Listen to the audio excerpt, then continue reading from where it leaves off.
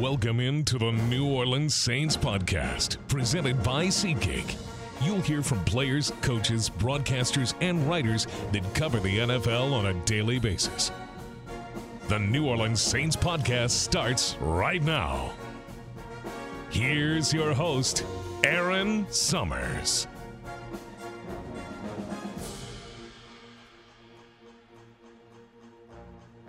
Welcome into the Saints podcast. Last one ahead of the Saints at Eagles this Sunday. The game's 12 o'clock Central on Fox. You can watch it there, or you can watch our pre- and post-game show on NewOrleansSaints.com. Pre-game show starts an hour before kickoff, and then we'll be back on for the post-game show with head coach Dennis Allen and players speaking after what we hope is a Saints victory. Saints got to win this one to stay alive in the playoff hunt. It's going to be a fun one to help talk a little bit about the Philadelphia Eagles, the matchup up there, and break down running back Alvin Kamara and a record that he just tied for the most touchdowns by a Saints player, 72. And yes, he is now tied with former Saints wide receiver Marques Colston. Colston is my podcast guest today. Marques, thank you so much for joining me on the New Orleans Saints podcast. I appreciate the time. As always, how are you? I'm doing well. Always good to be here with you guys. I know it's been a minute since you played, but how much are you keeping up with the Saints these days? I definitely keep tabs on how the season's going, how everything is kind of playing out. Have not been able to do as much as I'd like. My wife and I just welcomed baby number 3 last week, so hands are a little tied there, but definitely still keeping tabs. Yeah, well, congratulations. I can't believe that we're taking you away from all that, and I don't hear kids crying in the background, so that's a good sign. Hey, man, I just stay out of the way. I'm sure you heard Alvin Kamara tied your touchdown record, 72, last weekend against Cleveland. What has stood out to you about AK's career here? I mean, honestly, I think he's just such a dynamic player. On the ground, through the air, he can just score and make plays in so many different ways.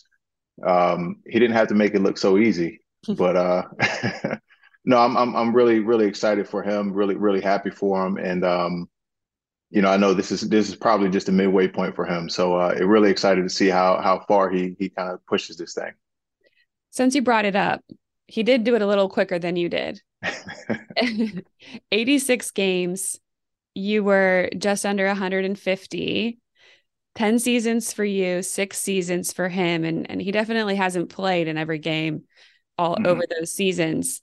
How impressive is it that he's had that kind of success, the production that he's had? The most impressive thing to me is the consistency. To be able to pile these numbers up in 6 years means that there's not just like this 1 year that is off the charts and then everything else is below average. I mean, this guy is really putting together season after season, super high level of production, and ultimately, especially with what's happening in the receiving room the last couple of years. I mean, he's the guy, right? So when you're the guy that the teams are really game planning around, and it's priority number 1 to stop you, and you're still putting up these kinds of numbers, I think it just goes to speak for the kind of player that he is. Are you happy or sad that your record may be broken over the next couple of weeks? Oh, I'm excited, man, because it's records are meant to be broken, and I was able to hold it down for a while, but like I said, I mean, just knowing the kind of player that he is, and knowing how much of his career he has still left in front of him, I'm just really excited to see how far he takes it. Yeah, I mean, you held it down for quite a while, and you succeeded. The 56 was the prior record breaker. So then you went many more touchdowns past that. The date of that was November 25th, 2012, when you passed Deuce McAllister. What are some of the touchdowns, memorable moments that you had in your career? I mean, really for me, the most memorable ones are the ones that don't count against the stats. It's the ones in the playoffs, because ultimately that's what we get paid to do. We get paid to go out and win games. And when you get to the postseason and you're able to put up points in the postseason, it's just that much more meaningful. So All of the postseason ones, even though they don't count for the record. Those are the most meaningful ones to me. Do you remember your longest touchdown? Yeah, I do. It's actually my rookie year, all the way back in '06. I took one for 86 against the Panthers, uh, Yep. deep in the fourth quarter. I do remember that one. Remember how my hamstrings felt after that one. How about your first touchdown with Drew Brees? It was his first touchdown pass as a Saint. What was that moment like, and how did you guys kind of develop the chemistry that you had? Yeah, it was. I remember like it was yesterday. It was. We called it a Harvey route, is a 9-yard stop route right in the red zone against the Browns, and yeah, I mean that was the first of many, and it was one of those things where we developed the chemistry just through time on task. Just playing that many years together, that many practices together, that many, you know, um, Drew Brees post practices together. We were just able to see the field and see the defense through a similar set of eyes. And anytime you get a quarterback and receiver that are on the same page and they kind of are able to anticipate one another, you get a special connection, and that's kind of what we were able to build over a decade. I mean, not only did you help him get his first touchdown here, but you helped him pass Dan Marino's touchdown record. I mean, we're talking 70s for you and Alvin Kamara. Breeze is at 420, 421 when he passed the record. It's incredible to think about how successful he was. But do you remember those two touchdowns and that game for you guys? If I'm not mistaken, I think that was it was a Sunday night game against the Chargers, or was that was Johnny Unitas? He's got so many records, you Yeah. kind of lose track. Yeah, there's But been so many cool moments throughout your career, his career, but you are the only wide receiver in the top five. So at least you have that still, right? for now. But no, the thing with Drew, man, is, and I'll say this to anybody that will listen. I mean, when your best player is your hardest worker, it just sets the tone for everything. And for him to kind of put up the numbers that he put up, I think as time goes on, people will start to realize how special those numbers are. Because it's the completion percentage, it's the yardage, it's the touchdown, it's the wins. I think he's going to have one of those careers that he's kind of bunched up with a lot of really high producing quarterbacks at this point. But as time goes on and nobody can really touch or even get close to touching those records, I think the mainstream media will start to realize how special it is. I have to point out Alvin Kamara's best game, I would think, is the 6 touchdown performance Christmas Day 2020 versus the Vikings. I mean, 6 touchdowns in one game, it doesn't happen. So that's definitely one of his best moments. We'll see if he's able to get on the field this weekend, add to the record books there, but it definitely will be coming sometime soon. Looking at the upcoming game against Philadelphia, the Saints have been rolling since the bye week. How have you liked what they've been able to do on the field over the past 2 games? I mean, the thing that you look for as a fan and really as a player is you just got to figure out how to win that game that week. And I think they've done a really good job of figuring out what it takes for that given week to score one more point than the opponent. And they've done a really good job of really utilizing their personnel.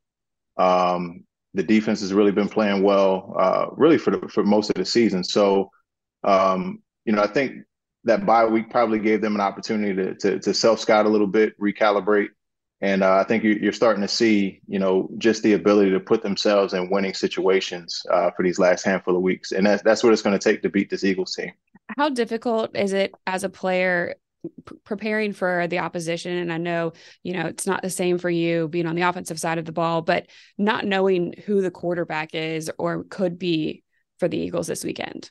Yeah, it's got to be difficult just because they have different tendencies. When you got Jalen Hurts in the game, there's a different element of the game that he brings with his legs. So, I think just, again, playing into your strengths, putting yourself in the best possible situations, putting your personnel in the best possible situations is really what it's all about. And, ultimately it doesn't matter who's playing, on the other side. If you're not utilizing, your talent and your personnel to its strengths, you're going to find yourself in compromised situations. So, I think it's just more the same of taking the players that are available for the Saints, just putting them in opportunities to putting them in situations where they can, just go out and play fast. And, when you're playing fast, playing, mistake free, good things happen for you. How fun has it been to watch some of the rookie receivers and Chris Olave and Rashid Shaheed get out on the field and how the success that they've had in their first year? It's been phenomenal, especially with Chris from day one. Just watching, it's been so impressive to me to see the feel that he has for the game so early.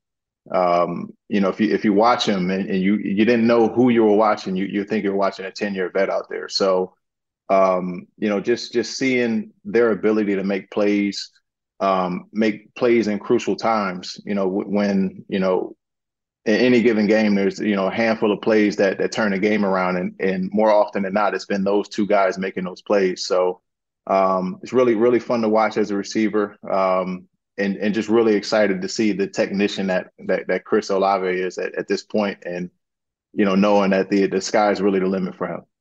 He's been so fun to watch, talk to. I mean, he seems so mature beyond where he's at right now, has a really good handle on the game, just talking to the media. I have enjoyed, watching him play and getting to know him a little bit. And same with Rashid, for him to come in, somebody that was undrafted, and he was coming off an ACL injury, and then coming in and being, he was your number one receiver in Cleveland. It's just wild to think about that. And it doesn't seem like the moment's been too big for either of them. Yeah, I would agree. And Shaheed, when you come in that way, you know you're on the clock from day one, right? So like you said, the moment hasn't been too big for him. And just the plays that he's making, the timely plays that he's making, the big plays, like that's in any offense, it's hard to get the ball and drive 80 yards every time, right? So his ability to just take the top off of the defense and, kind of be that lightning strike, it changes an offense, So, with those two guys rolling, it's going to be really fun to kind of see what the future holds. You're going to be in Philly at the game this weekend. Is your first game watching the Saints in person this year? Definitely this year. So I'm taking my son and a couple of his teammates out. So it's going to be a good weekend. What position does your son play? Man, he's all over the field. I might lose him to the dark side. He's looking he's looking pretty good at outside linebacker and DN right now. So but he plays a little bit of running back, a little bit of receiver. So we'll just kind of see what his body type looks like. Yeah. At the end of the day. So you're living in Philadelphia in the Philly area. What have you seen from the Eagles, their fan base, and the year that they've had? Yeah, I won't speak on the fan base too much. I think they speak for themselves. But no, the team has just been one of those. It's been one of those years where everything has come together. All three facets of the game. Defense has been playing really well, causing turnovers. The offense has been playing really well, really balanced, not turning the ball over, and special teams has kind of kept them in games and won a couple of games. So anytime that you have all three facets of the game playing together, playing complementary, you're going to put yourself in a good situation. And I think that this head coach, the confidence that he calls the game with, the confidence that he leads them with, I think it's kind of the perfect storm. To see a team that's rolling and ultimately just see how they finish out these last few weeks. Because as we all know, momentum is so important going into the playoffs, and you want to be playing your best football at this time of the year. So, just kind of seeing what they can do these last few weeks heading into the postseason. What are the keys you think for the Saints to get the win Sunday?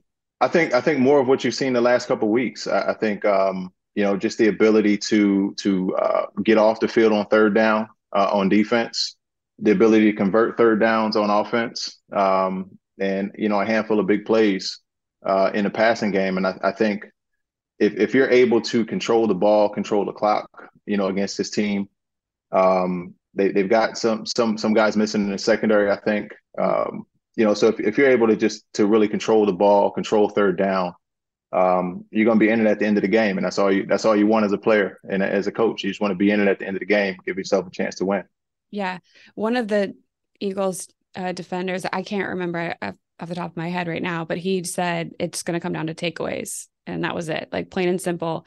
And it sounds so easy, but it is something the Saints have been better over the last few games. So we'll see if that plays a factor into this one. I mean, it's the number one stat in football. If you got the ball, you can score. If you don't, you can't. Simple as that. Well, I appreciate you joining me on the podcast today. Look forward to seeing you on Sunday. It's going to be much better game to go to than it would have been going to last week's game. I'm sure you were very glad that you were not playing at that moment. Yeah, I don't know. On this side of it, I don't know how we used to do it, but I'll be happy to see 60 degrees and sunny on Sunday. I think everybody will be. I appreciate the time. It's been awesome catching up, and we'll see you up there. Always. Thank you.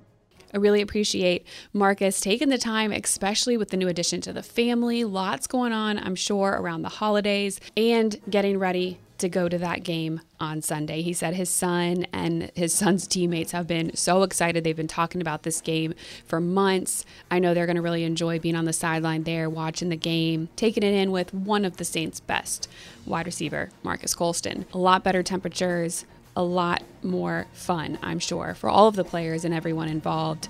We hope that it's a good one for the Saints. Next week on the podcast, we'll break down this game against the Eagles, and we'll start looking ahead to the game against the Carolina Panthers, the last regular season game for the Saints and the last home game. They're finally back in the Superdome. Can't wait to have everybody back out there cheering on the black and gold for one last regular season game. Enjoy the weekend, everybody, and go Saints. Thanks for listening to the New Orleans Saints podcast, presented by SeatGeek. Join us 3 times per week on NewOrleansSaints.com, the Saints mobile app, or you can download the podcast on iTunes. We'll see you next time, right here on the New Orleans Saints podcast, presented by SeatGeek.